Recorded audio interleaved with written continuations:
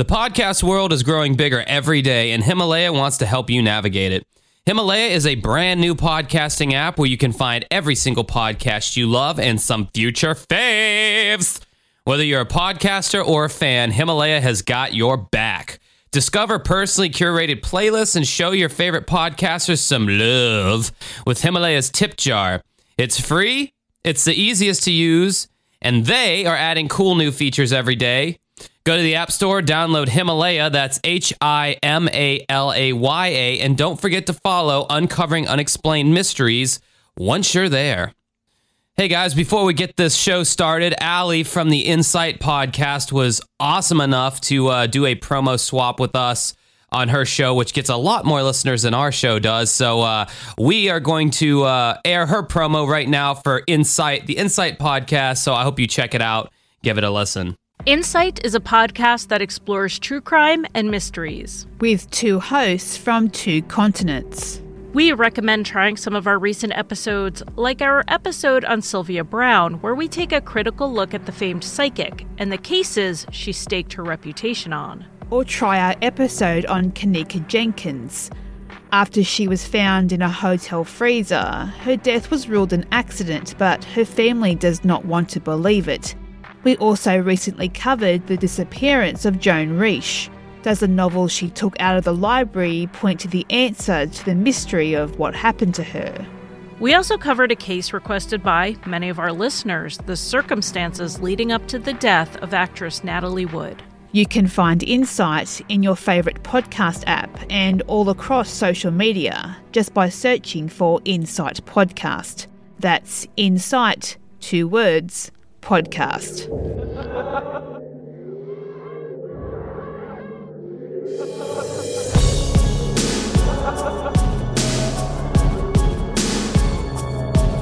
All right, what's up, everybody, and welcome to episode number 124 of Uncovering Unexplained Mysteries. Oh, it's been a while since we've done a fucking podcast, yeah. My name's Josh Cannon. I'm here with my co-host, Mike Brizown. Yeah, why the fuck? Where have we been, dude? What's up with this shit? This is bullshit. Skipping episodes, skipping weeks. Well, that wasn't this wasn't my fault, I guess. Mike, I'm looking for somebody to blame. Who can I blame? You can point the finger at yourself this time. That's bullshit. Yeah. That's not how it's supposed to work. Folks, forgive the squeaking or whatever. I got another chair because the one that I had before, it just stopped being. It was still comfortable, but like not the good type of comfortable. Like it's not good for you. Like had no neck and shoulder support, and it was starting to do this thing where every now and then the screw or something, not really screw, but it's like the mechanism that makes it so it doesn't like lean back and like crazy far, it was not working properly. So every now and then I'd sit in my chair and then it'd just be like, whoa! And then, and I'm like, no, I'm not a fan of that. So, forgive the creaking of this I fucking office chair I have here. I don't know if I would have opened with the chair thing. I might have saved the chair for the like when the audience has settled in.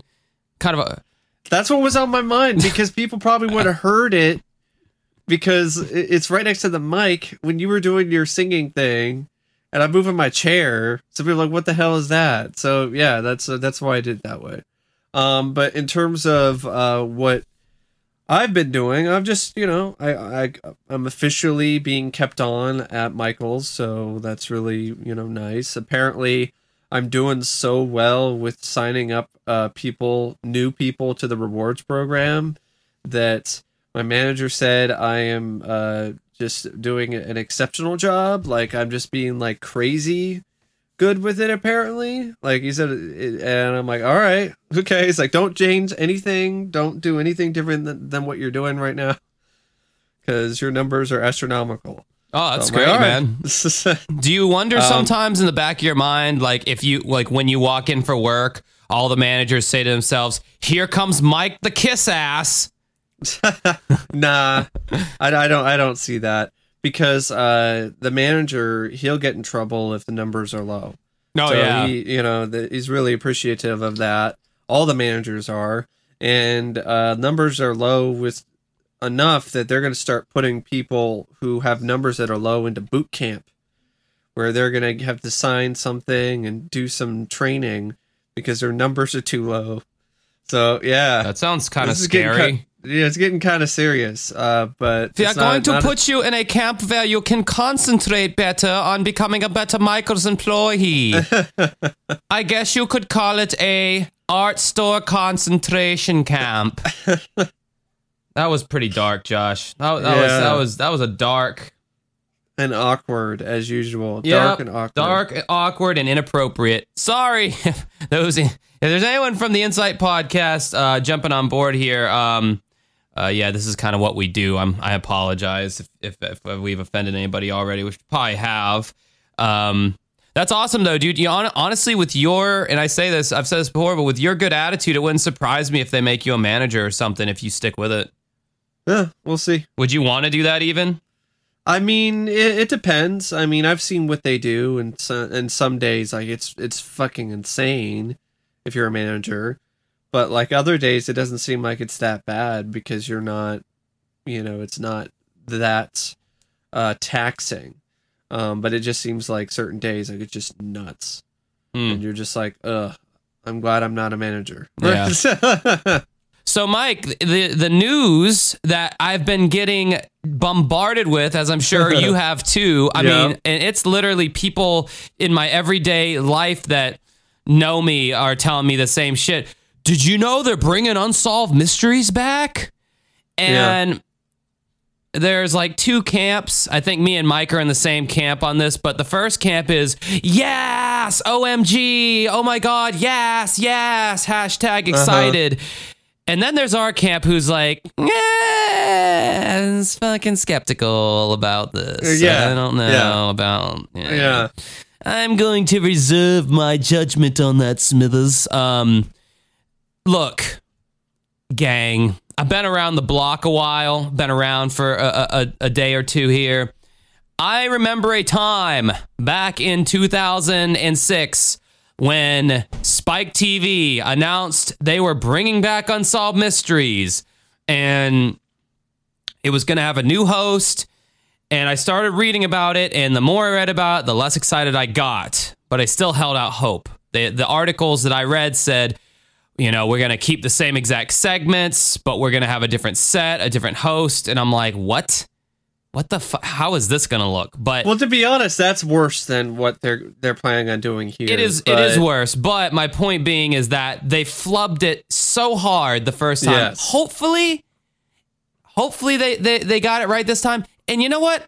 I will be as bold as to say, Mike, that we had some small part in potentially this show not sucking if it ends up not sucking, because we bitched so hard about the Farina episodes on a large portion of our podcast. Yep. I did my Unsolved Mysteries video on my YouTube channel. That video's got, 30,000-40,000 hits. The Cosgrove people are aware of us. We know that from the cease and desist letter that I got from their lawyer. They are very aware that we exist. Don Devereaux, when I interviewed him, talked about us to John Cosgrove. So anytime a video of mine's been flagged that's contained Unsolved Mysteries content, it was manually detected, meaning that someone in the Cosgrove camp personally found it, saw it, flagged it, and watched it, obviously, to see, if I was indeed violating whatever the fuck. So I'm hoping that we had some kind of influence to be like, hey, don't fuck it up this time, guys. Like these are the parameters of what made the show good. And with the new one, I hope because, like I was saying before, like Stranger Things, it has that very retro feel, but it's new and it was popular. And Sean Levy, who is the executive producer of Stranger Things, is the one who's working on it. Oh, really? With Cosgrove and Moore. So with his company 21 Laps Entertainment, and Cosgrove and Moore Productions are also working on it too. I guess Robert Wise is a co-executive producer and showrunner with Don Muir. So you have the show has Cosgrove, Levy, and Josh Berry as executive producers. Robert Wise is a co-executive producer. And the 12-part show will use reenactments in a documentary format to profile real-life mysteries and unsolved crimes, lost love cases involving lost love, cases involving missing persons, and unexplained paranormal events. I got tripped up because I remember it being lost loves, not lost love. Each episode will focus on one mystery. In the original series, actors played the victims, criminals, and witnesses, but family members and police were regularly interviewed. Well, that's not necessarily true, because sometimes the actual people who are involved in the cases did act in the segments too. And I guess that... Yeah, 21 Laps Entertainment, they produced 4 shows for the Netflix service. They signed a deal. They got Stranger Things. You have Shadow and Bone, based on some book series. Something called I'm Not Okay With This. And that's kind of basically what they're So obviously here. One of the concerns... And to be honest, from what you were reading, is I'm not okay with this. Right. So what's your deal with this, Mike? The reason why I'm not okay with this right now is the main thing is the one case per episode. I am not okay with that idea. That is not Unsolved Mysteries' identity. That is so typical and generic of all these other true crime and other shows. In terms of the format, I was really worried about that. I think I even mentioned that when there were rumors about a reboot. I was like, if they're going to do a reboot, don't do the same thing that Investigation Discovery is doing and all these other shows. Don't just be another generic true crime show. This development leads me to believe that that's more than likely going to be the case with this Unsolved Mysteries show. That they're just going to do another typical true crime show. They're going to slap the Unsolved Mysteries brand on it and think that's going to be enough to sell it. And I'm sorry, it's called Unsolved Mysteries. It's not Unsolved Mystery. Especially nowadays, like, we really could use a show like Unsolved Mysteries, like the original Unsolved Mysteries that had more than one case featured in each episode. Right. Yeah, that's really weird that they're going with that in that direction with the one mystery per. I mean, like, how long? I wonder what the runtime is going to be of this. It'll probably be around 40, 45 minutes, an hour or something, like all the other miniseries are in Netflix.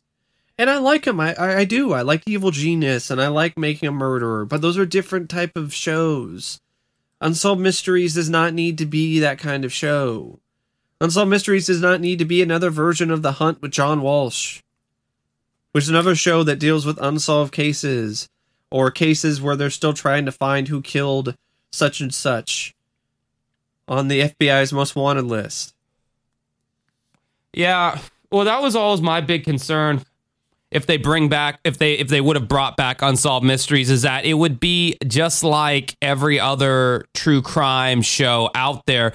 The thing that, I said this in our group or whatever, the thing that distinguished Unsolved Mysteries amongst its peers was, there was that intangible kind of X factor, that atmosphere, that mood, that feeling, especially in the first few seasons that the show had. That you saw clearly was diminished in the later seasons of Unsolved Mysteries. Go and watch Amazon Prime. Go watch the seasons like 10 and 11, and then go back and watch seasons like 1 and 2, and you'll see this huge diminish of that production value, the atmosphere, the art direction. You know, the mood. It felt more like fast food unsolved mysteries rather than like the real like sit down restaurant. Well, the budget probably was slashed, and that's a big part of it. Yeah, probably. I mean, a big reason why the first few seasons of Unsolved Mysteries looked as great as they did is because they actually had big time cinematographers, like really talented and experienced cinematographers who were working on those episodes and on that show. You had directors of photography like the one that we interviewed who were very experienced. Yeah. So I think that definitely played a part in that. I'm worried that they might not even have a host. It would just be, here's the intro, and here's if they had any intelligence in their brains, they would get because that was my second thing is there's no Robert Stack. And I mean, Cosgrove will be the first to admit that Stack was instrumental to that show's success. I mean, he said that in the Robert Stack tribute on the Ultimate Collection box set or whatever, how integral Robert Stack was to the success of the show, and how he lended a sort of gravity and gravitas to the show with his profile and his voice and all that. And then thirdly, for me personally, and this is just a me thing, this is a stupid, illogical thing. So you don't think they should have a host? No, I think they should have a host, but I'm saying the fact that it's not Robert Stack automatically is not starting off on a good foot for them. Yeah, no. For going in and calling it Unsolved Mysteries proper, you know. Yeah, that's why I wouldn't be surprised at all if there is no host. It's just intro and then the case that would be so lame if they did that. If they did not have a host, because someone's gonna have to narrate it. Obviously, I don't know. They talked. I saw something on our group. So that someone was saying like David Duchovny, the guy, X-Files guy. I don't know. I mean, yeah, I like David Duchovny, but I don't know about that. And that but my third thing, my irrational kind of thing is, I just have such a nostalgia for how they portrayed the 80s and 90s and how my love for that time period, because it reminds me of childhood and those warm, fuzzy feelings of seeing the old cars and the way people dressed and the just old, like before adulthood hit me and all the stuff, all the crap, that it brought with it. When I watch an episode of Unsolved Mysteries, I see a simpler time in America, in the world, and that's one of those kind of intangible things for me that's just not going to be there in the new Unsolved Mysteries. So I will watch this show, and I will, if it's good, I will like it based on its new merits, but I won't like it as though it's canon with the old Unsolved Mysteries. Well, yeah, exactly. Like, if I think it's a decent show, I'll be one of the first to admit it, but I don't like what I'm reading.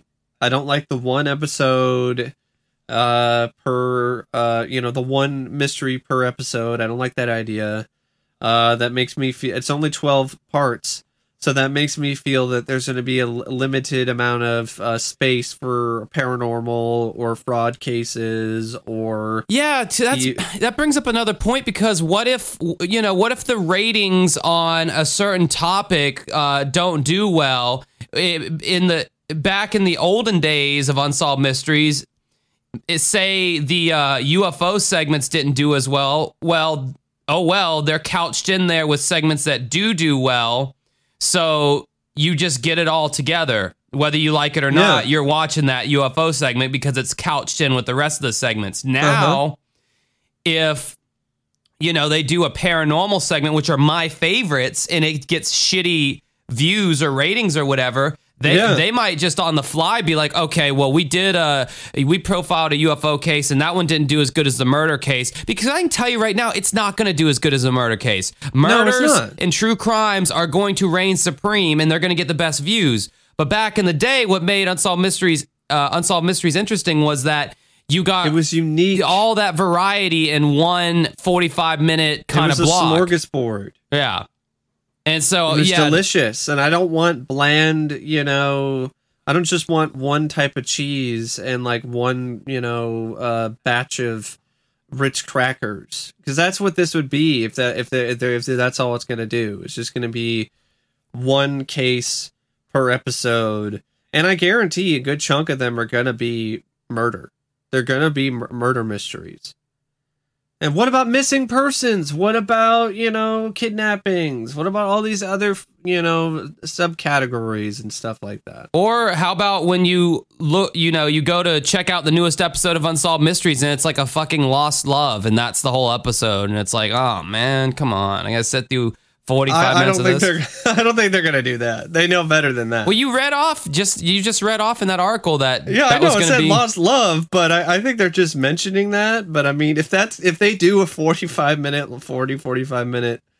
lost love case, that better be the best lost love case. It better be like that. Time. It better be like some Chilean migrant pulled out of a fucking mine who had like lived there for 10 years, and it was like a boxcar child or something, and but I mean, like with the Lost Loves they did on the original Unsolved Mysteries, it was great for that 5 to 10 minute kind of thing or whatever. Yeah. And then that was it. I mean, if you do like a typical Lost Love case where, a woman finds her long lost father, I mean, the first 10 minutes they're greeting each other and it's warm and fuzzy. And then what are you going to pad the rest out with? Them like playing Scrabble on a Wednesday night? Like, well, we've already caught up on everything. So what's your favorite kind of cheese? What? You like Munster? I like cheddar. I don't like you after all.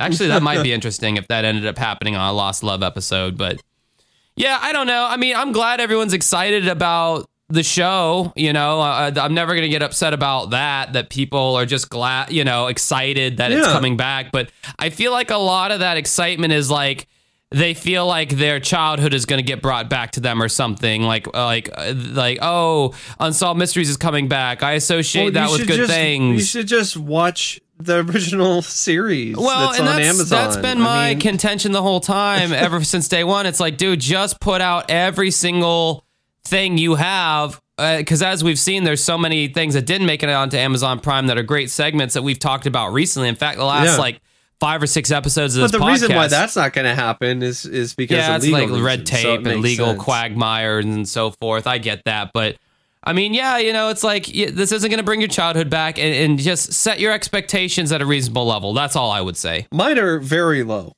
because I know the history of reboots and remakes, and it's not very good, especially lately. Yeah, a lot of it's just brand name recognition. It's just slap a name that people know onto a product and then profit. That's what they expect is going to happen. And most of the time, it doesn't do as well as they think. And a big part of it is because they don't put enough effort into it. And I'm really worried that there won't be enough passion put into this project and enough effort put into this project to really make it live up to the name Unsolved Mysteries. Well put, Mike. All right, I think we can move on to the cases now. Speaking of Unsolved Mysteries cases, we're covering the case of Jack Quinn, or John Anthony Quinn, rather. Who looks like a mob boss. He looks like, he looks like that, or he looks like a badass butler or something. Like he looks like he looks like a butler you don't really want to fuck with. For me, he just looks like a mob boss or like a bad guy. He has this look about him, like he's just not someone to be trusted. He looks like Walt Disney's delinquent cousin. He kind of has that somewhat pencil mustache, somewhat Hitler stash. I don't know what it is, but this is in his more cleaned up photo when he was that's just Donald Disney or David Disney. It's just David Disney, old Dave Disney. Yeah, there you go. That's Walt's delinquent cousin's name. But yeah, when he was a banker, he had that look, but then when he went on the run, or according to his driver's license picture, he looks like just a fucking hippie. Long beard. And yeah, he does. He just made some weird transition. Looks like he went to he decided to travel cross country to go to Grateful Dead concerts. Yeah, exactly. Yeah. He's a deadhead. Oh, I should mention, if you guys want to join our Facebook group for this podcast, it's Uncovering Unexplained Mysteries. Just type that into Facebook and search the group section. And trust me, if you like this show, you want to join the group. You'll want to join the group. I won't say why, but there are reasons. So anyway, this guy, John Anthony Quinn, we'll just call him Jack. Oh, now I remember what he looks like. He looks like that guy. Have you seen Magnum PI? No. That show? He looks like Higgins, who was not necessarily the boss, but kind of the boss of Tom Selleck's character. That's what it reminds me of. Magnum PI Higgins. Oh yeah, he does look like that. Good call, Mike. Good call and good interruption. So anyway, Jack Quinn was vice president and general manager of Federal Protection Services, a company that provided security and armed guards to banks and other financial institutions. Every day, the firm handled millions of dollars in cash. On the morning of Saturday, April 9th, 1988, Jack arrived at his office early, as usual. Only a supervisor, Harry Goldberg, was working that morning. According to Harry, there was nothing unusual. I walked down the hall several times to pick up coffee or whatever, and every time I'd go past that window, I'd look in and see him sitting at the desk, just as calm, cool, and collected as you'd ever want to see him. Somehow, without being noticed, Quinn spent most of the morning in the vault transferring the money into boxes. He put the money from the vault into the trunk of his company car and an additional $107,000 into the trunk of his personal car. He then asked Harry Goldberg to follow him home. When he arrived home, Quinn dropped off his car and said goodbye to his wife.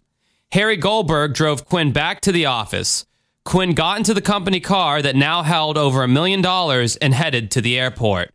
Police believed he had transferred $1.3 million into suitcases.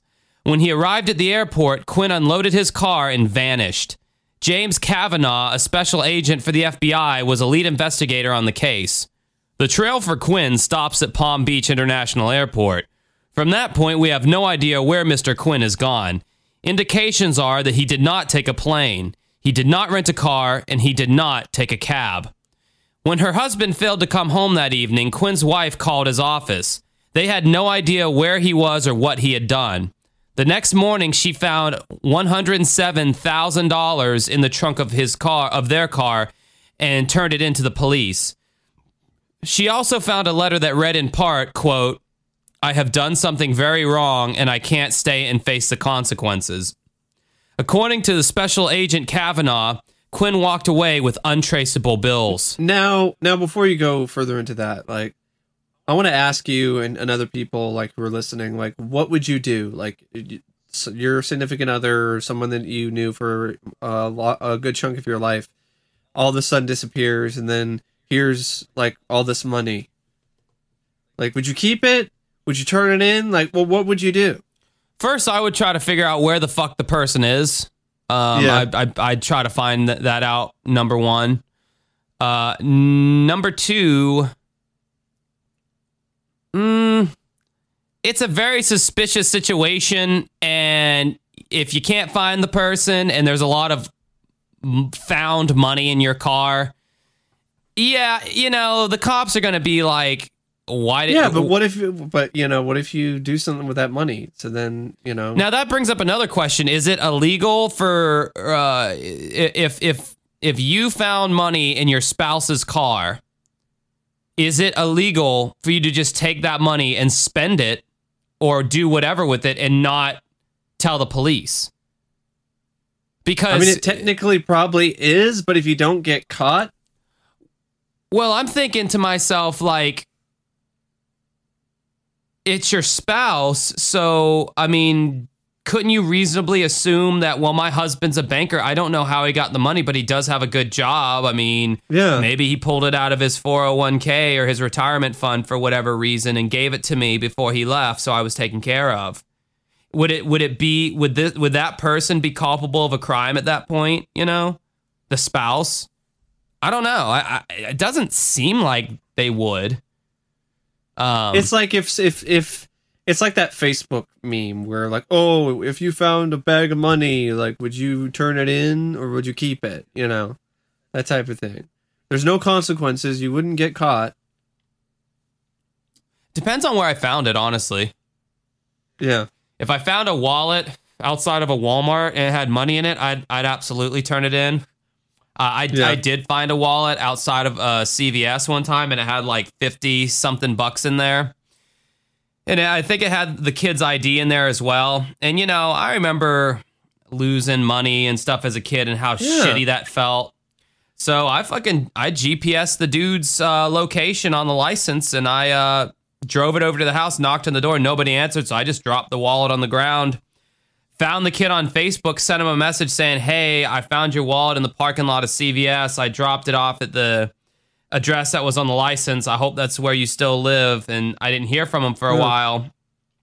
And then he hit me up later on, thanking me profusely. And he's like, that's really cool, man. Not a lot of people would have done that, you know. A good Samaritan. Yeah, he's like, all the money was still in there and everything. Not a lot of people would have done that, blah, blah, blah. It's like when I found some lady's debit card that was just sitting at a bus stop, and I just called the number on the back immediately and had them cancel it. Well, with the debit card, it's a little easier because it's, you know, you got to know the PIN number and all that to actually use it. Yeah, but still...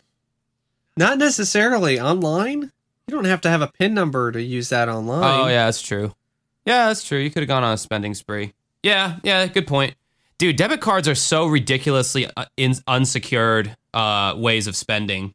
Like online. Yeah. Unless you have like, you know, you have good, you know, virus and stuff like that and everything, you know. I would say use a credit card anytime you can, because with credit cards, you do have protections and you can dispute. I still have protections with my debit card. Oh, good for you. So anyway, Special Agent Kavanaugh said Quinn walked away with untraceable bills. He said, there are no pre-recorded serial numbers. There are no bait bills. The money's of a varied denomination and basically could never be traced to him. There you go. Like, you know, I know some people could look at me like, oh my God, like, you criminal. But like, if somebody left me that money, I mean, it's not traceable. You know, fuck it. I mean, what? The bank should get it. Like the bank are already, you know, is probably doing fine. The government should get it, who already have enough money. It's like, it's untraceable. So like, fuck it. Give me that money. It's just, I'll take it. I mean, he already was making a lot of money, and then then he had to take more. It's just the greed and those kind of like white collar. But I'm just saying, bastards. Like, if I didn't know for sure that it was somebody who stole it, you know, it was like, oh, it's somebody I know and there's money that they're giving me, I'd be like, all right. You know what'd be even cooler is if, like, as the spouse, like, you were already wanting to, like, divorce the bastard anyway. Yeah. And not only does he leave, but he leaves you a lot of money as well. It's like, well, this is just all right. Like, exactly. So Quinn was known to appreciate the good life. He rented a 10-acre house ranch. Friends wondered how he could afford this extravagant lifestyle on his $35,000 a year income, which... A horse ranch, not a house ranch. Oh, well, I mean, a house ranch would be cooler. Like a just ranch of just houses. Shit ton of houses. Yeah, they grow houses on the ranch and they sell them to people. That's how it works. I'm not from Earth, people. Instead of horses in a pen, it's a little fucking it's little tiny houses in a corral. Oh, look at that one. That's a Midwestern style, and that's a fucking artesian house, and whatever. So $35,000 a year income. I mean, we pretty much, for inflation, that's more than any of us make. I mean, you pretty much have to double that to you know, about 70,000 in today's money. I make around that in like 2019, not in 19, whenever the fuck this was. So if I could go back in time and have that amount, you know, then I'd be balling in the 90s. That amount now is $70,000. So yeah, which I don't come anywhere near that. So anyway, in their investigation, police learned that Quinn had once been suspected of stealing $70,000 at another firm before he went to work at Federal Protection Services. Carl Fulgenzi was the president of Federal Protection Services at the time of Quinn's theft. Several weeks prior to this theft, we learned that the IRS was after Jack Quinn to settle a substantial amount of money. It was quite obvious to me that the reason he pulled this job is because he was going to lose everything and possibly go to jail. I find it kind of ironic that the president, it's the Federal Protection Services that hired this guy, and this guy cleaned out the Federal Protection Services. Yeah, it happens. They didn't have any protection from Jack Quinn. There were also reports that Quinn had been conducting an ongoing affair. A month prior to the theft, Quinn would leave home at 5 a.m., not yet arrive at work until 9:30. Police speculated that he used the time to see his girlfriend. They also speculated that the two may have run away together. God, who the fuck wants to have that early of a hangout? Yeah. I don't care how hot the girl is. If she's like, baby, come see me at 6 a.m. I'm like, I'm sorry, girl, but you're going to have to find someone else. Josh goes to bed at 6 a.m. sometimes. So, and I'd rather see the inside of my own eyelids. Yeah, exactly. At that ungodly hour. But for people who work those 9 to 5s, then that's not that ridiculous, I guess. But for me, I wouldn't be able to do it. Whatever the reason for his disappearance, today Jack Quinn is a wanted man. In all, Quinn walked away with $1.3 million.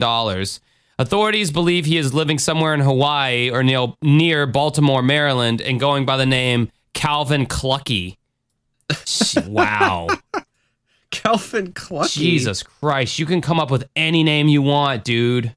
And you said Calvin Clucky?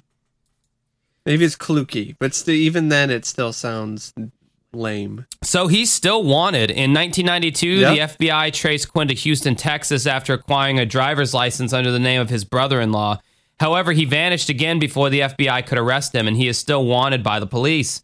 Authorities believe he may now be living in Hawaii or Maryland. He is stocky, 5'7", with thinning brown hair, brown eyes, and would now be in his 70s. And he's fluent in Spanish for some reason. I wonder if the statute of limitations might have run out. Considering, but it might never though, because it's a federal crime. So maybe because it's a federal crime, the statute of limitations doesn't run out. I don't know for sure. But yeah, I mean, the guy has all that money in untraceable bills. So it's going to be hard to be able to catch him because it's not like the money he has can be traced. So if he uses the money, then someone's going to be able to trace it back to him. So it's one of those things where, yeah, it's a little bit hard. Apparently, Mike, you weren't the only one rooting for this guy, because the one comment on the unsolved.com is from a guy named Ben Dover, and he goes, "He got away with this!" ! I hope he lived all those 30 years with all that money! ! He is probably dead or in a nursing home by now. Which is probably true. He is probably dead or in a nursing home. Because to be honest, he stole money, but he didn't kill anyone. He's not a rapist. He's not, anything like that. He stole money. That sucks. It's breaking the law, and it's definitely something that I frown upon. But when it comes to, and it is a white collar crime in a lot of ways, but whose life did he really damage other than maybe his wife? But it seems like she was about done with him anyway by the time he left. I just don't like bankers. I don't like these, these people. So you're like Dan Aykroyd's judge character in Nothing But Trouble. Bankers. I hate bankers. Damn bankers. I mean, the guy already kind of had shit figured out. I mean, he was making $70K a year, in today's money. I mean, he had a decent job, a decent living. He just insisted on taking more and being even more greedy. Is pretty, that is like, come on, man, really. But I mean, when you compare it to other crimes, like, it's just not as. You know what's hilarious is at the bottom of all these unsolved.coms, it says, watch this case now on Amazon Prime in season 1 with Robert Stack, which you have to pay for. Or you can watch it on season 3 with Dennis Farina on YouTube for free. So they get it. They know the value of Stack versus Farina. You can watch Farina for free, but like, if you want some Stack, you gotta. You want some Stack? You got to give us some stacks of your cashola there. So the next case we're going to talk about is the case of James and Lisa Albert. Now, this is it's not really fraud. It's more like, kind of is in a way what they do with the house that they were building. This is an intriguing case because kind of starts out as like, oh, it's just this girl. She falls in love with this shady guy, and she's being manipulated, and da da da da da. But then as it goes on further, you get the feeling that she's actually in on it too.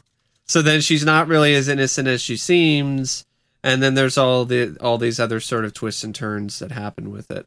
I mean, this has fraud, arson, all different types of stuff going on in this case. It's a good one. The reenactments are good too. I would say the acting isn't necessarily the best, but that's part of why it's good.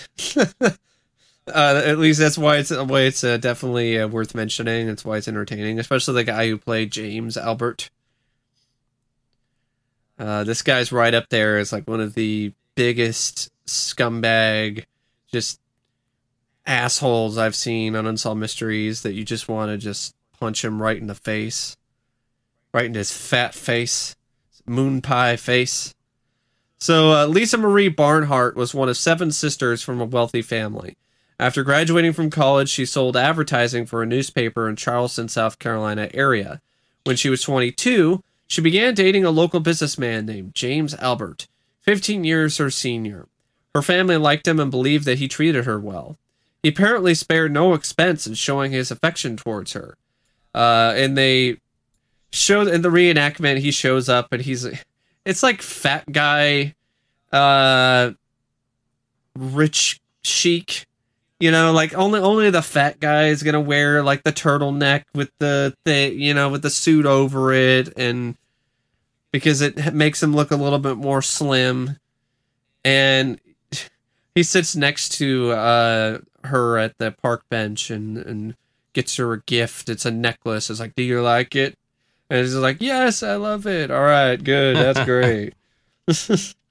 And he's got the southern accent and everything. And he just seems like a guy who he's fucking leading her on. Like, you could just like, this guy looks like he just oozes something. You know, he's that much of a slimy bastard.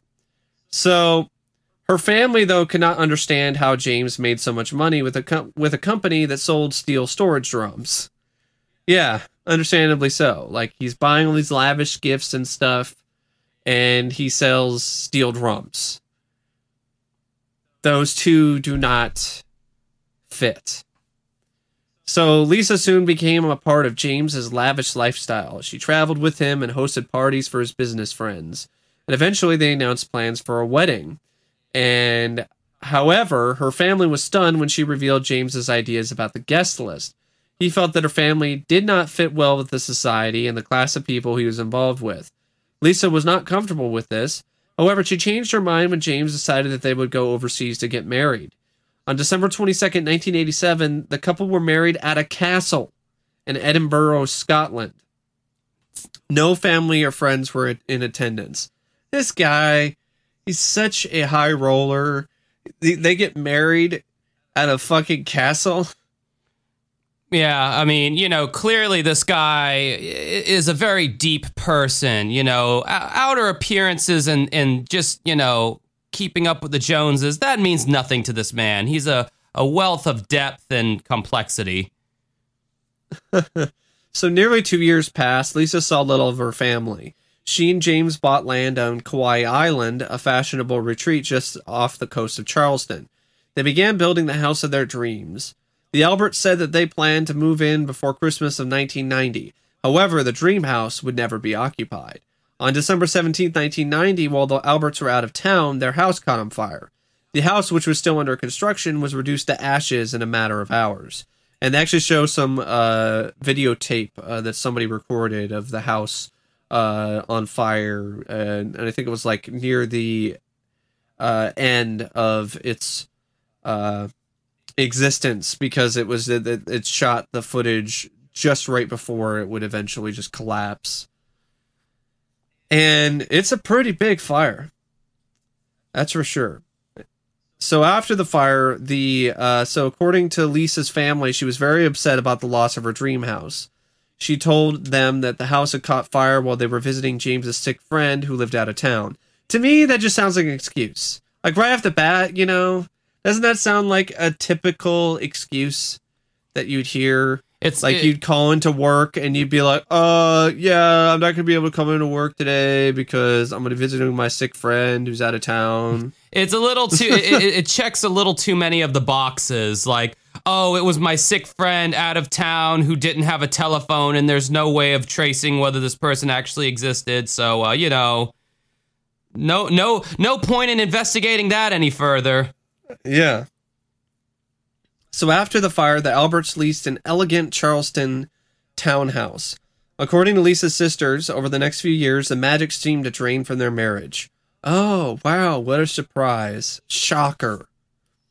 James was apparently becoming very dominant and controlling over Lisa.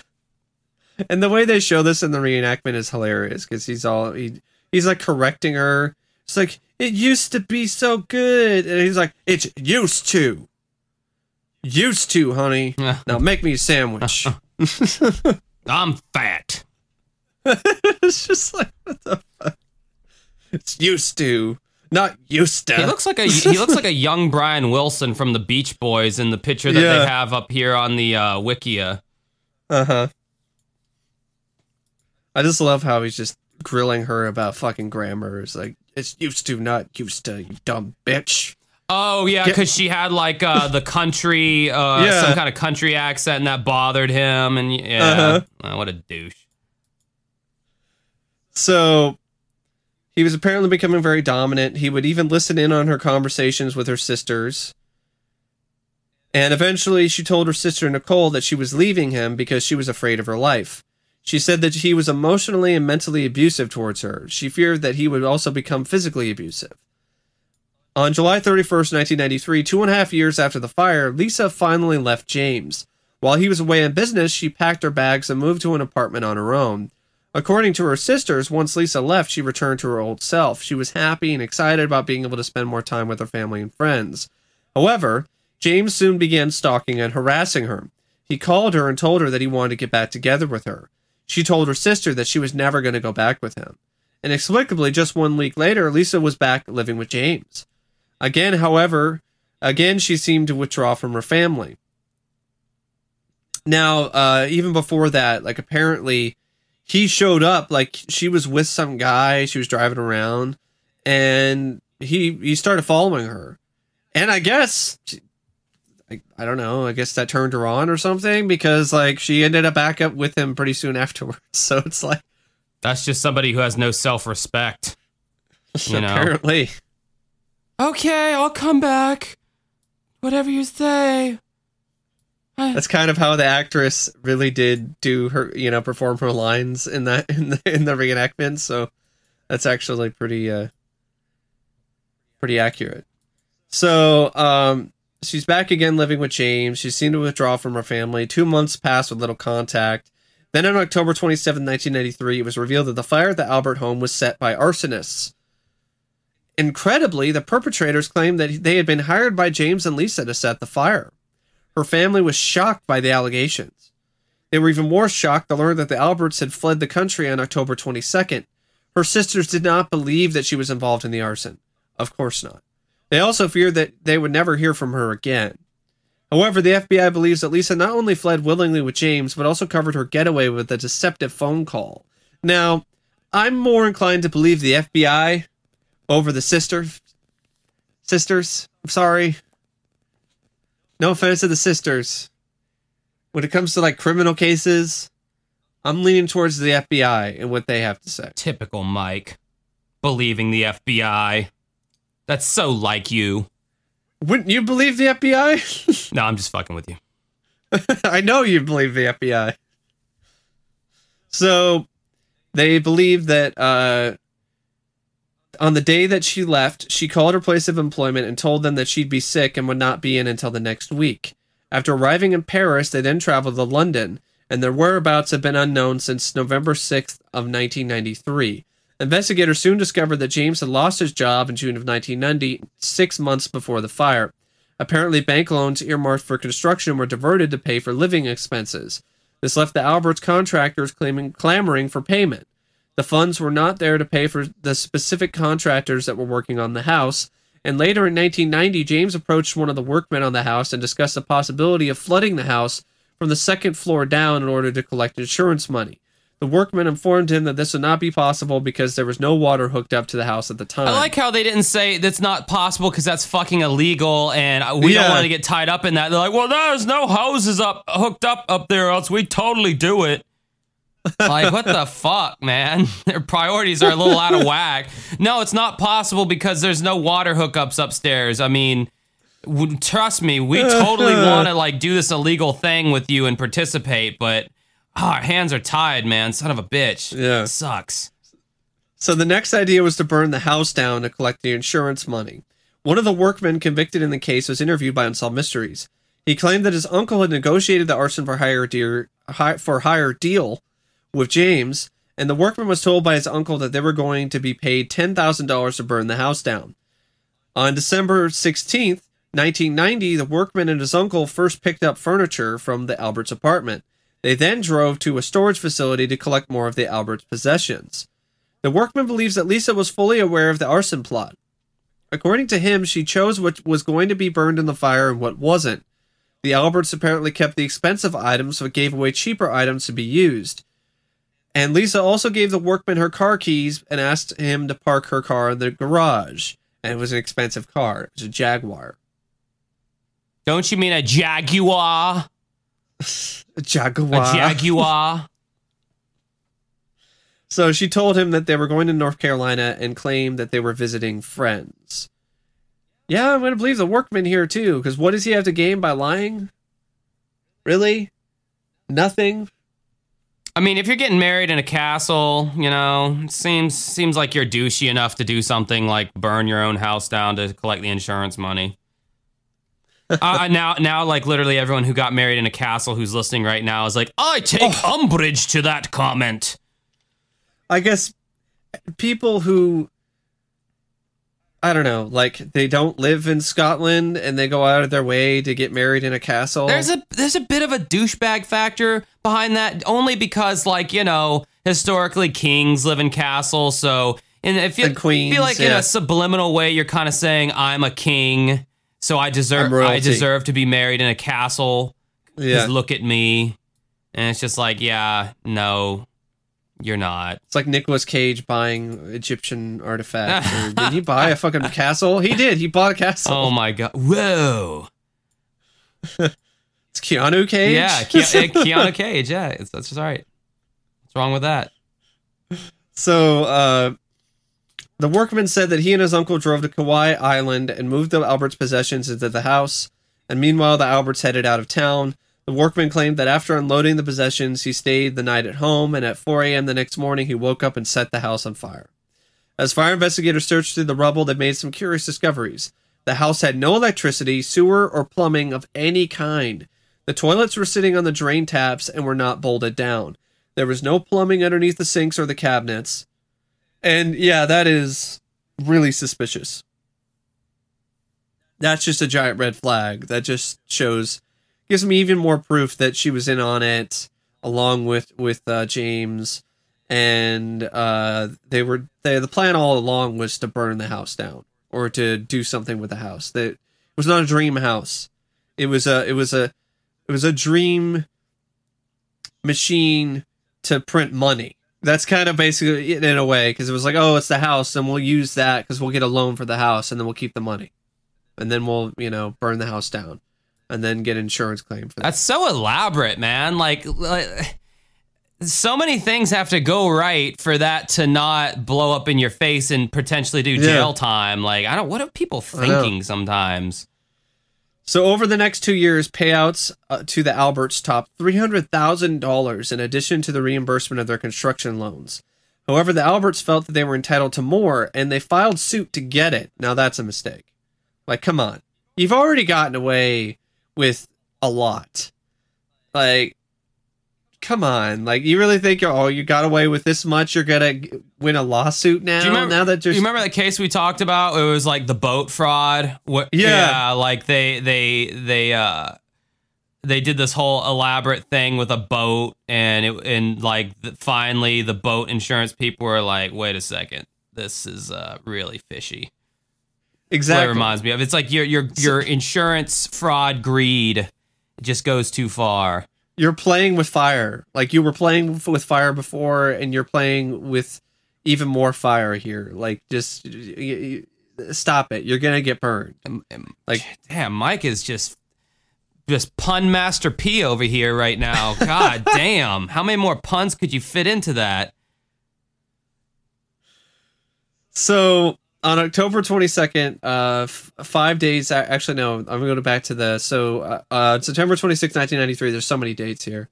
A month after the couple reconciled, James and his attorney attended a formal deposition.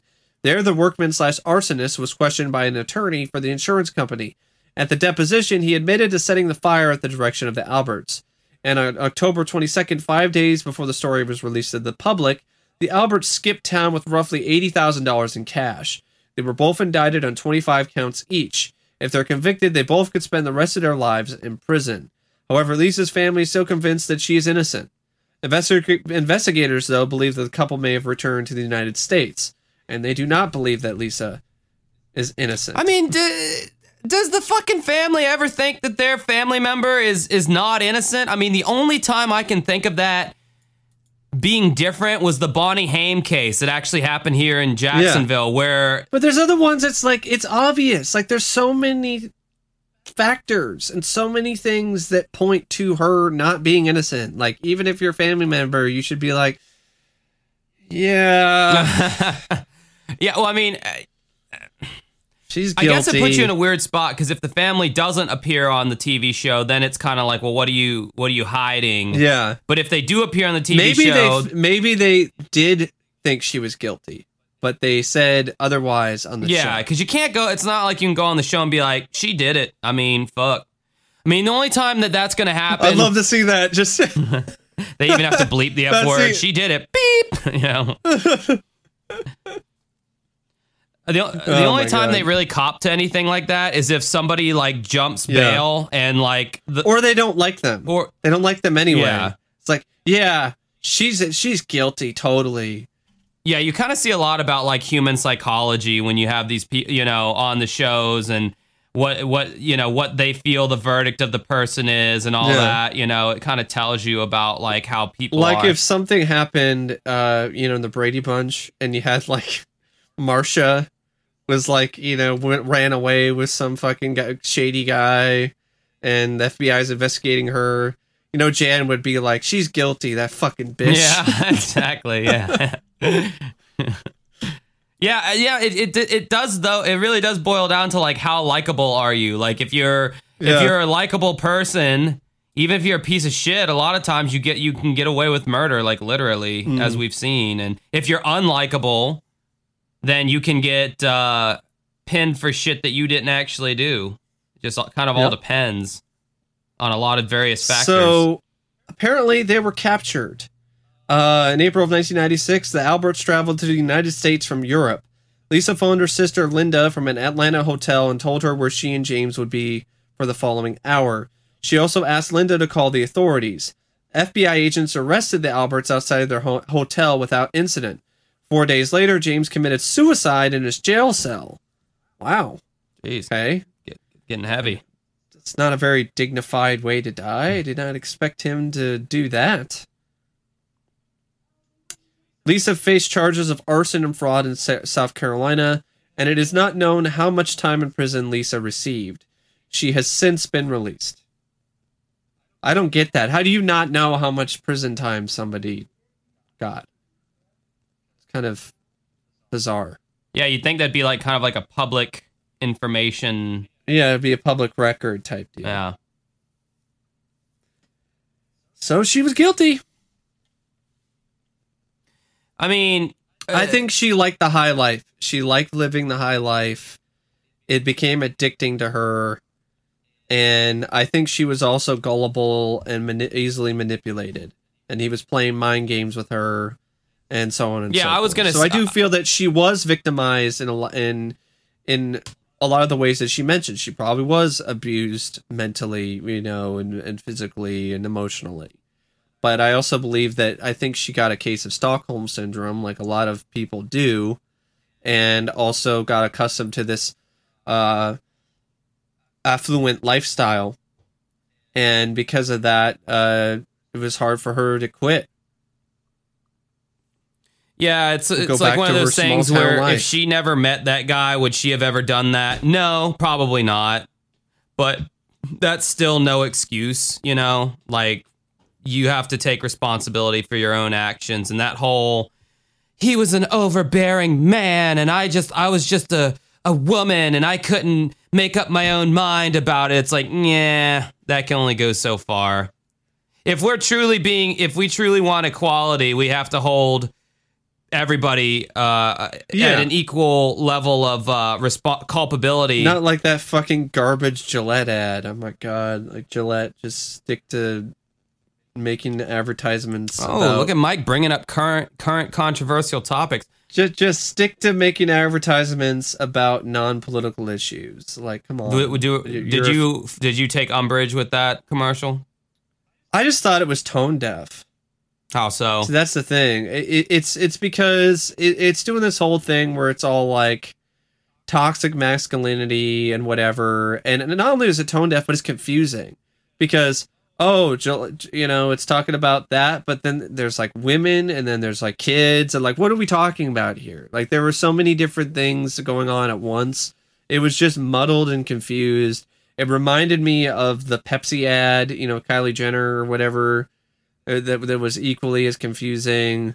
It's one of those things where it's like, brands, stay the fuck out of politics. You don't know what you're doing.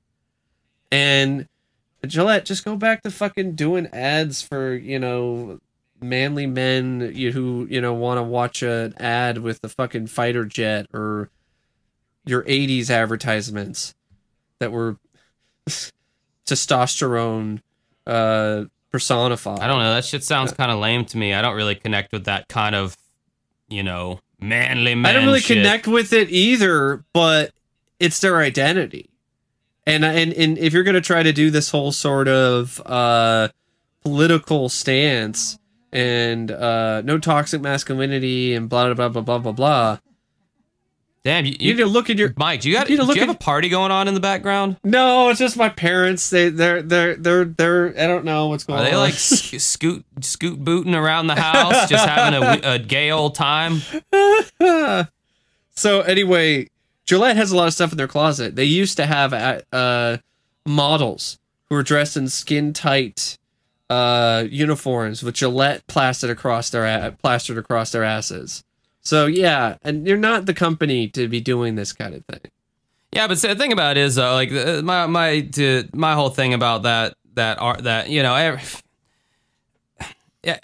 I had just seen that commercial and lived in a vacuum and was not surrounded by social media, I would have seen it and I would have said like I had to look up the commercial on fucking YouTube, which is a pretty sad state of affairs. Well, yeah, that's what I had to do too. Like, I have to look up a damn commercial. Like, what the fuck? We used to avoid those like the plague, and now I'm looking it up. Like, what kind of switcheroo has happened to me?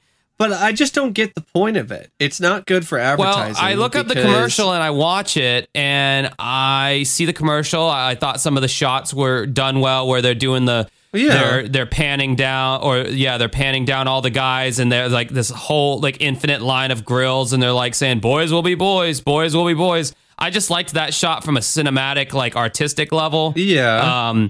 But the ad itself, I mean, we've been beaten over the head as guys. We've been beaten over the head with the fact that we are all pieces of shit, trash. Yeah. By all kinds of various movements for the past few years, since it's become a trendy, thing on Twitter and this and the other. So when I saw this commercial, I thought, well, this was a much less harsh way of beating me over the head and telling me I'm a piece of shit. So but it's still not.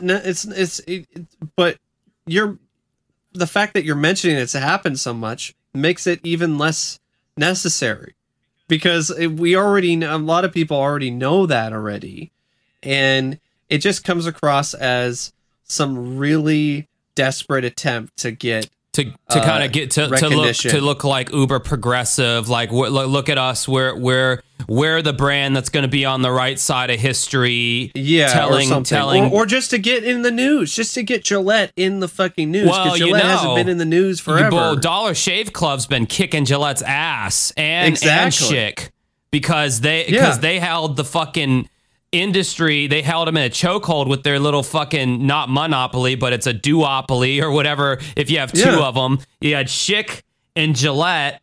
If you wanted to shave your fucking bush or shave your face, those were the only two options, really. Yeah.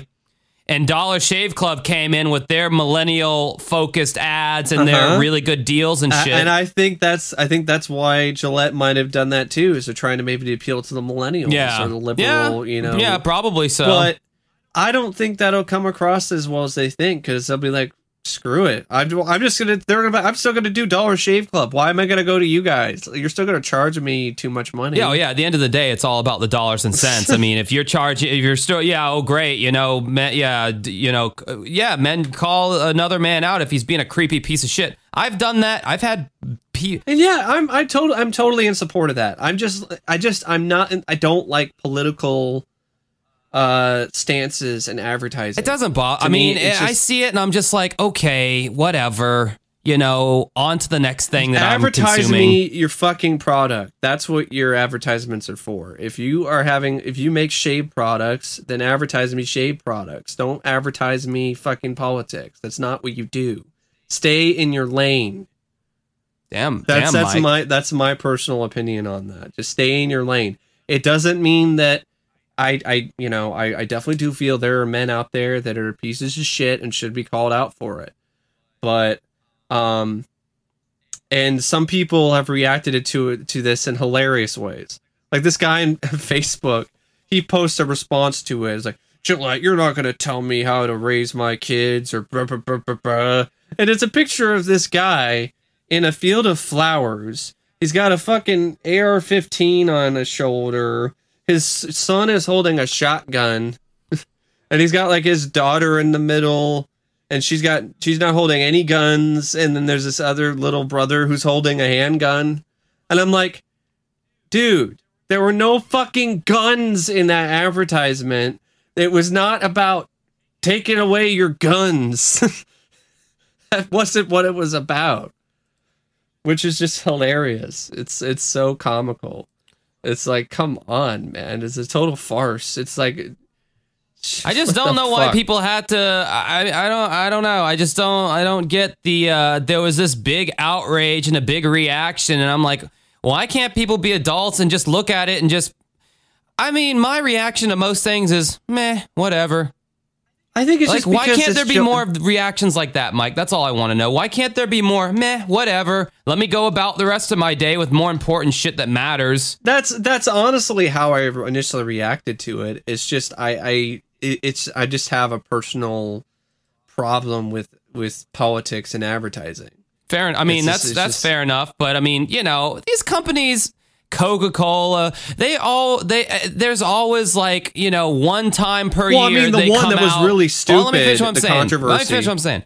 There's like a one time per year that these fucking advertisement companies come out and they're like, we have a heart and look at us with our social conscience, and they have some preachy commercial. This is nothing new. They've been doing this since the fucking 80s with like Gillette doesn't do that though. That's what I'm talking about. Yeah, like, but you got to start. So, I mean, there was a time when Pepsi didn't or Coke didn't do that, and then one time they just decided to. It's like there's still no point to it because it doesn't sell more product. Mike, don't you understand? We're talking about Gillette right now for free. They're not paying us anything to talk about their company and raise awareness of them. But that's exactly what they're doing. What do you mean there was no point? There's so much of a point. No, there still is no point. You know why? Because it's not going to increase the sales for their product. That's what I'm talking about. Like, it's just people are going to talk about it. Sometimes it's not. For a lot of these companies, it's not about necessarily increasing the sales. It's about raising awareness that their brand exists. So that's stupid. That's a waste of money because that's never you're not gonna add anything to your bottom line. That's like if you have like a controversy, for example, with a film or something, and there's some controversy involved with it, and that's happened before, and then it comes out and it's a bomb, nobody cares. Like what did that really serve? That's my point here. Like, what is the point of it? It's to get people to talk about it. So, is that going to equal more people buying more shaving products? I bet they have some kind of chart in their offices where it does show that. Well, we've shown here on our charts that ever since that commercial, sales of Gillette razors have gone up 0.3%. That means an extra $52,000 in profits. I doubt it. I think someone's going to get fired for this. Do you? Really? I really do. Because I think the backlash is actually going to piss off people who were Gillette, who did buy Gillette products. You're going to have a lot of people, who are pissed off and are not going to buy Gillette products now and go to Schick or go to Dollar Shave Club. So I don't think it was a good idea to do that. They're appealing to a market that is already catered to, who doesn't give a fuck about Gillette. So the market that they're catering to, they just pissed off. I don't think that they did not think that through. Now, isn't the right wings aren't they the ones always calling the leftists snowflakes? And well, yeah, it's say that, but that's the thing. They react the same way. And I mean, bringing up Coke, prime example of this. Here's an advertisement I had no problem with. The advertisement that talked about America, the Coke did at the Super Bowl a while back, and people from different countries were singing the anthem in different languages. You had people like, it's the national anthem, should be sung in Spanish. So there were people who got, pissed off at that. That's ridiculous. The people who got upset at this, I think some of the people, I think they have the right idea because they're like, what the hell is this? It's not focused. It's all over the fucking place. And who are you to be telling me this? And there were some people who were just like, oh, fuck these liberals, up there, pansy asses. But that's a whole other thing. I just think it's kind of funny because, so if you're right wing, you can't wear Nike shoes now. You can't use Gillette razors.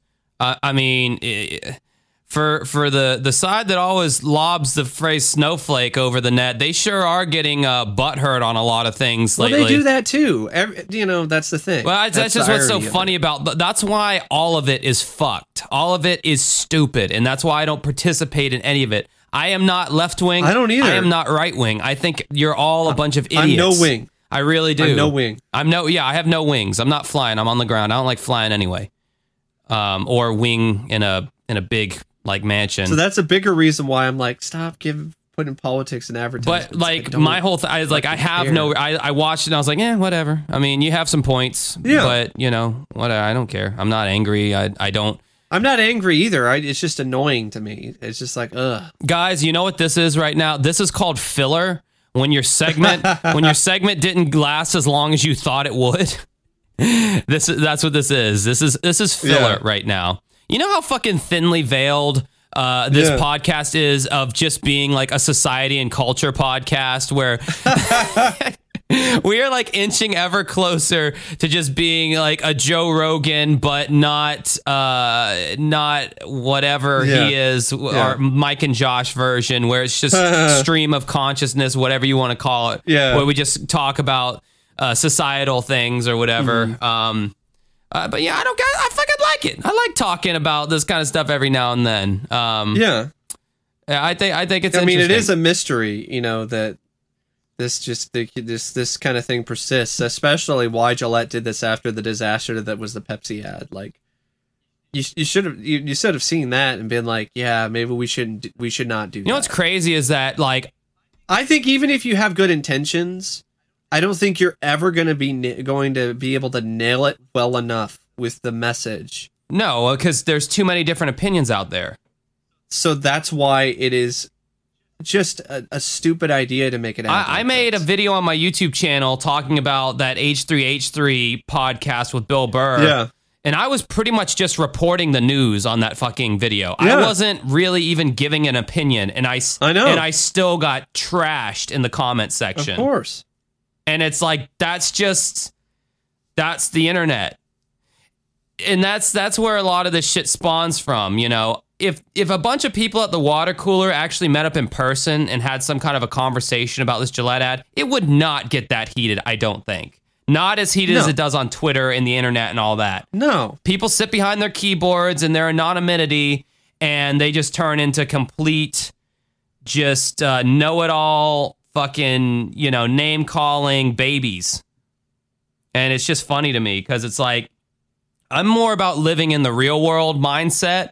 And that's how I try to conduct myself online, the same way. I grew out of that whole, I'm behind a keyboard, so I can call anybody anything I've ever wanted. I can say how I really feel, and there's no repercussions. I grew out of that years ago. And it is so crazy when you get like tough guys, who act all tough and shit, when they're hiding behind their anonymous profiles and their keyboards and acting all tough and it's just like, come on, like, and when people are acting childish too, you're an adult and you're fucking acting like elementary school students. Like, what? Why? I mean, if it's a 12-year-old talking shit, that's one thing. But if you're a 35, 40-year-old talking shit about fucking VHS tapes, like, what the fuck is your problem? Like, seriously. This is getting personal all of a sudden. I'm feeling like it's a little bit personal. Did you have another VHS tape run in? No, I don't. I did not. Okay. But I'm just saying, it's one of those things that. Are we far? Mike, it exemplifies how just ridiculous. Are we is. far removed enough from that original situation where you can tell that story now, or do you still not want to talk about it? I still don't want to talk about it. It's just that was such a good stuff. The level of trolling and craziness and just loserdom on that end. Hopefully, one day Mike will share. He had a bad experience in a Facebook group, and hopefully one day I might. Maybe one of these days, maybe do a Patreon thing. Okay. Then there's a little more safe. Yeah, you're behind a wall, a paywall. Shit. What else? But anyway, yeah, I don't have a problem with the message that's being displayed in that advertisement. I want to make that clear. What I have a problem with is how it's displayed and the fact that it's in a fucking Gillette ad. I mean, for me, it's like that should be like a non-profit thing. Let's do a message from, some other company that's non-profit telling us about this, or like an actual corporation that has an advertisement saying that stop with the workplace harassment. Not a fucking shaving product company. I mean, first of all, my biggest problem is Gillette is a Frenchy name, and ain't no Frenchy gonna tell me how to raise my kid. But although I will say, they were saying, to break it up when the kids were like fighting each other in the yard. I wish adults would actually like use their fists instead of guns when they have an issue with someone. Yeah, like that is like the ultimate pussy thing to do. Like, I have an issue with you, so much so that I want to settle some score, but instead of just settling it fist to fist, I'm going to use a gun.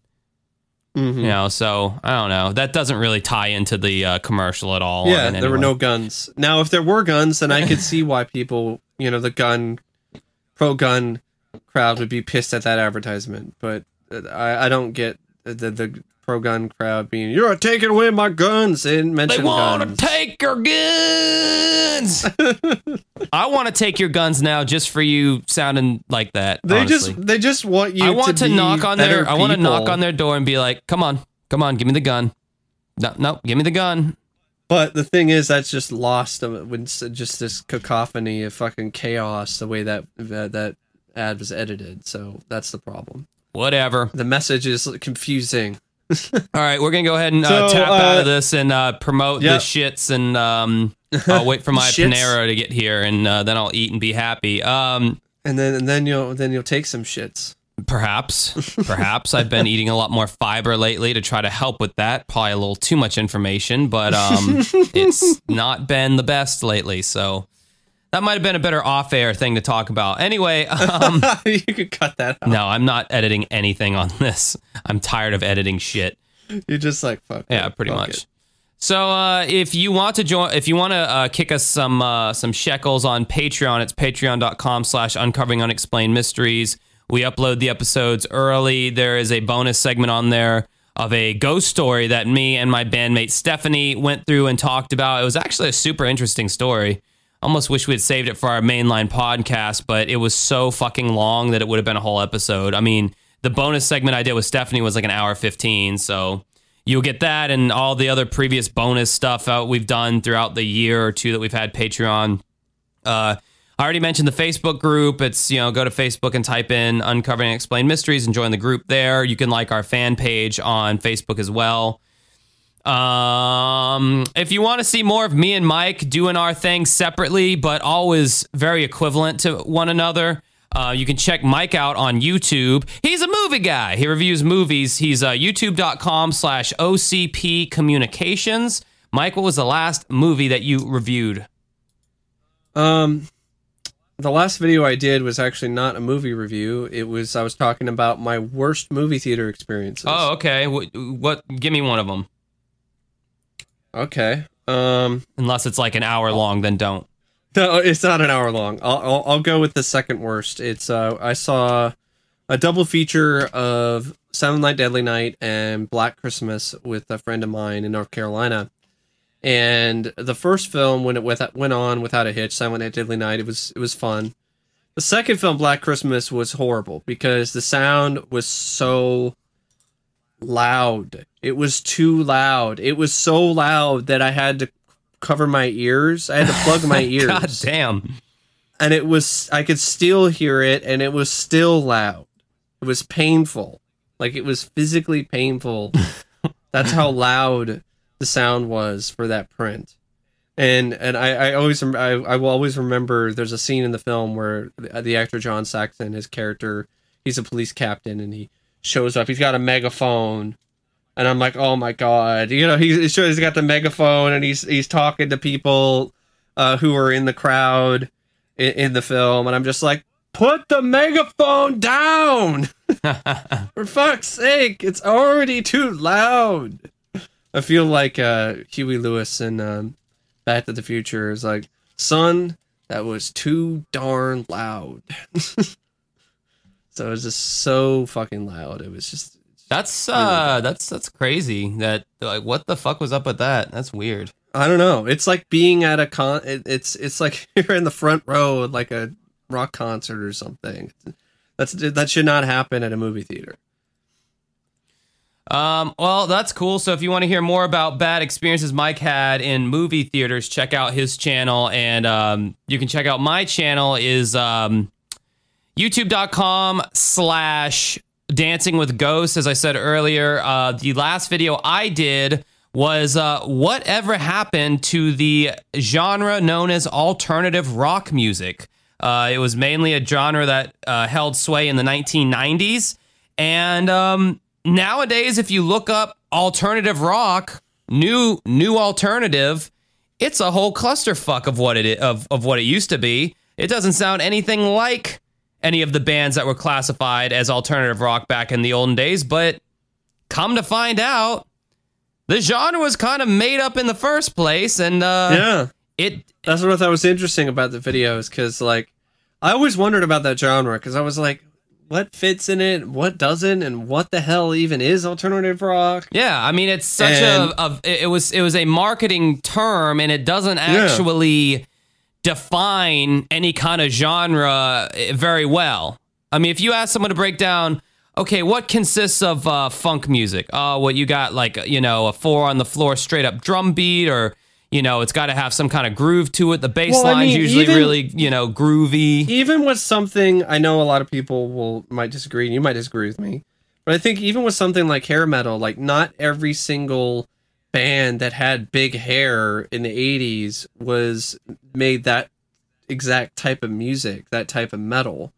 So I think that I think is something too that can be a little bit confusing, and it's kind of a genre where you're like, well, I don't know. Like some of these bands I don't really consider to be hair metal. Like Scorpions is not a hair metal band. They've done straight up rock. Like listen to some of their earlier albums. Like it's not even metal. Like they're so different in terms of like all their different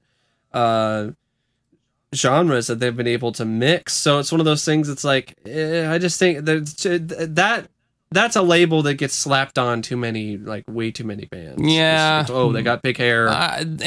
Hair metal. It's kind of a dumb definer for the genre, I will say. But whenever someone says hair metal, I definitely get a sound in my head of what that sounds like. Well, yeah. But alternative rock was one of those things where it's like the Red Hot Chili Peppers were considered alternative rock. Green Day was considered alternative rock. When I think of alternative rock, I think of Smashing Pumpkins, REM. Yeah, and those are that's the kind of those thing. are good bands under that genre. But then you start looking at each one of their sounds, and they don't sound alike. They just fucking don't. No, they don't. The Offspring sounds a lot different compared to. If you said that Poison, Motley Crue, and I don't know, fucking Winger were hair metal, I would look at those three bands and go, yeah, they all sound. They have a very similar sound. But if you look at Quiet Riot, Dokken, and Scorpions, they're different. Yeah. So that's the kind of thing I'm saying with that is that like. You could do that with probably almost any type of genre, probably, though. But anyway, that's what my video was about, and I do a bunch of other videos on there that you'll just have to find out for yourself. But anyway, yeah, I guess that's all the time we got for podcasting this week. Hoping to return to a normal schedule. We're going to do our best to keep it weekly. I mean, I want to do it weekly. I've just been playing a lot of shows with my band lately. That's all I can say. But yeah, he's just been playing with himself too many times. Wow, Mike throwing the perversion in at the end. That's making progress there, Mike. You would have normally never said anything like that. So maybe I am finally tainting your mind and tainting your taint. So anyway, until next week, everyone, have a good rest of your night. See ya. So yeah, pretty much the reason why the podcast was Josh is busy. Yeah, dude. Here's the thing: is like anytime I like start pulling in one direction. So I got like my trifecta of like my reasons to live. It's this podcast, my YouTube channel, and my band. And anytime I go too far in any one direction, the other two things get neglected. And I guess in the past few months, it's been the band, like just really hitting the shows, playing out live, working on a new album of kind of a definitive edition, if you will, of our best songs and a new song, remastered some songs as well. And the remastering process on songs is... it's a lot harder when the first version you did is kind of crappily done, and you see a lot of your mistakes that you made when you were younger and less wise. But here's some of the problems with remastering, I've noticed. Sometimes it's really good. Other times it's like it sounds completely different. Yeah, and I don't like that. That did happen with one of our songs. We have a song called Eyes Wide Open, and it's easily our poppiest song. And this is the thing. I was never able to pull that song off live vocally because in the studio, when you can hear yourself crystal clear, you've warmed up, you're calm, everything's cool, you can lay down some takes vocally that you cannot replicate live sometimes, especially if you have a guitar around you and you're, aggressively picking the guitar, which is pushing the guitar into your diaphragm, which is also fucks with your ability to sing. So there was a few songs where like I'm like, fuck that song, I don't want to play it live. And it's such a fan favorite to a certain degree. It's a good song to win over new people who aren't sure of our music because it's very pop, formulaic pop kind of stuff, but with our own flair to it. So I kind of went in and rewrote some of the vocals and the melodies and the chorus, and also I kind of did the George Lucas on some of my songs, special editions. Yeah, but in a good way, honestly. Like I am the most anal retentive of anybody about my own music, and if I thought it became a subpar version of the original, I would not have let it go. Because I noticed this, like when I listened to, I think there's some Japanese remaster or something of Dokken's songs, and they don't sound nearly as good. I was like, what the hell happened here? It sounds off. Like it's like the beat was slower in some tracks. The vocals weren't as good. It was like, what the fuck is this? Isn't remastered supposed to be better?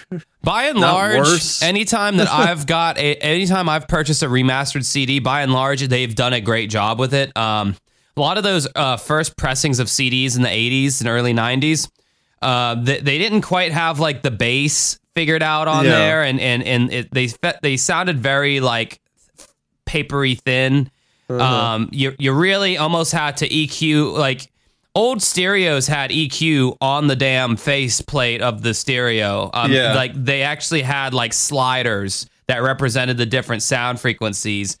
And that would be cool, if you still had that in cars, to where you could EQ your setup to a certain, but I mean, that's kind of a hassle too, the more I think about that. You can do EQ digitally now. Yeah, to a certain degree. They dumb it down and they go, bass is one knob, treble is one knob, when really you have so many different frequencies of sound between that. I mean, you want to be able to gain access to your 60K or your 60 hertz, your 80 hertz, your... Well, I think there are like, if example, like you get a high quality MP3 player, it has like an option. Like like a graphic EQ. But anyway, my point is that usually they do a good job now with the remasters. Like I got some Genesis remasters, I got some REM remasters, and they've done fantastic jobs. Although it all depends on the level that Anyway, we're getting off topic here. This is a podcast about the show Unsolved Mysteries. I've been playing a lot of shows lately with my band. That's why the podcast didn't come out last week. He's been remastering his album. And I've been remastering. I've been very busy with the band, basically. And if you want to check it out, you can go on Spotify and look up Dancing with Ghosts. I'm on YouTube as Dancing with Ghosts. I'm on SoundCloud as Dancing with Ghosts. I'm on Bandcamp as Dancing with Ghosts. I'm on Amazon Music. I'm on iTunes, all as Dancing with Ghosts. So if you want to check out my music and kind of the things that I've been up to with that lately, go there and check that out.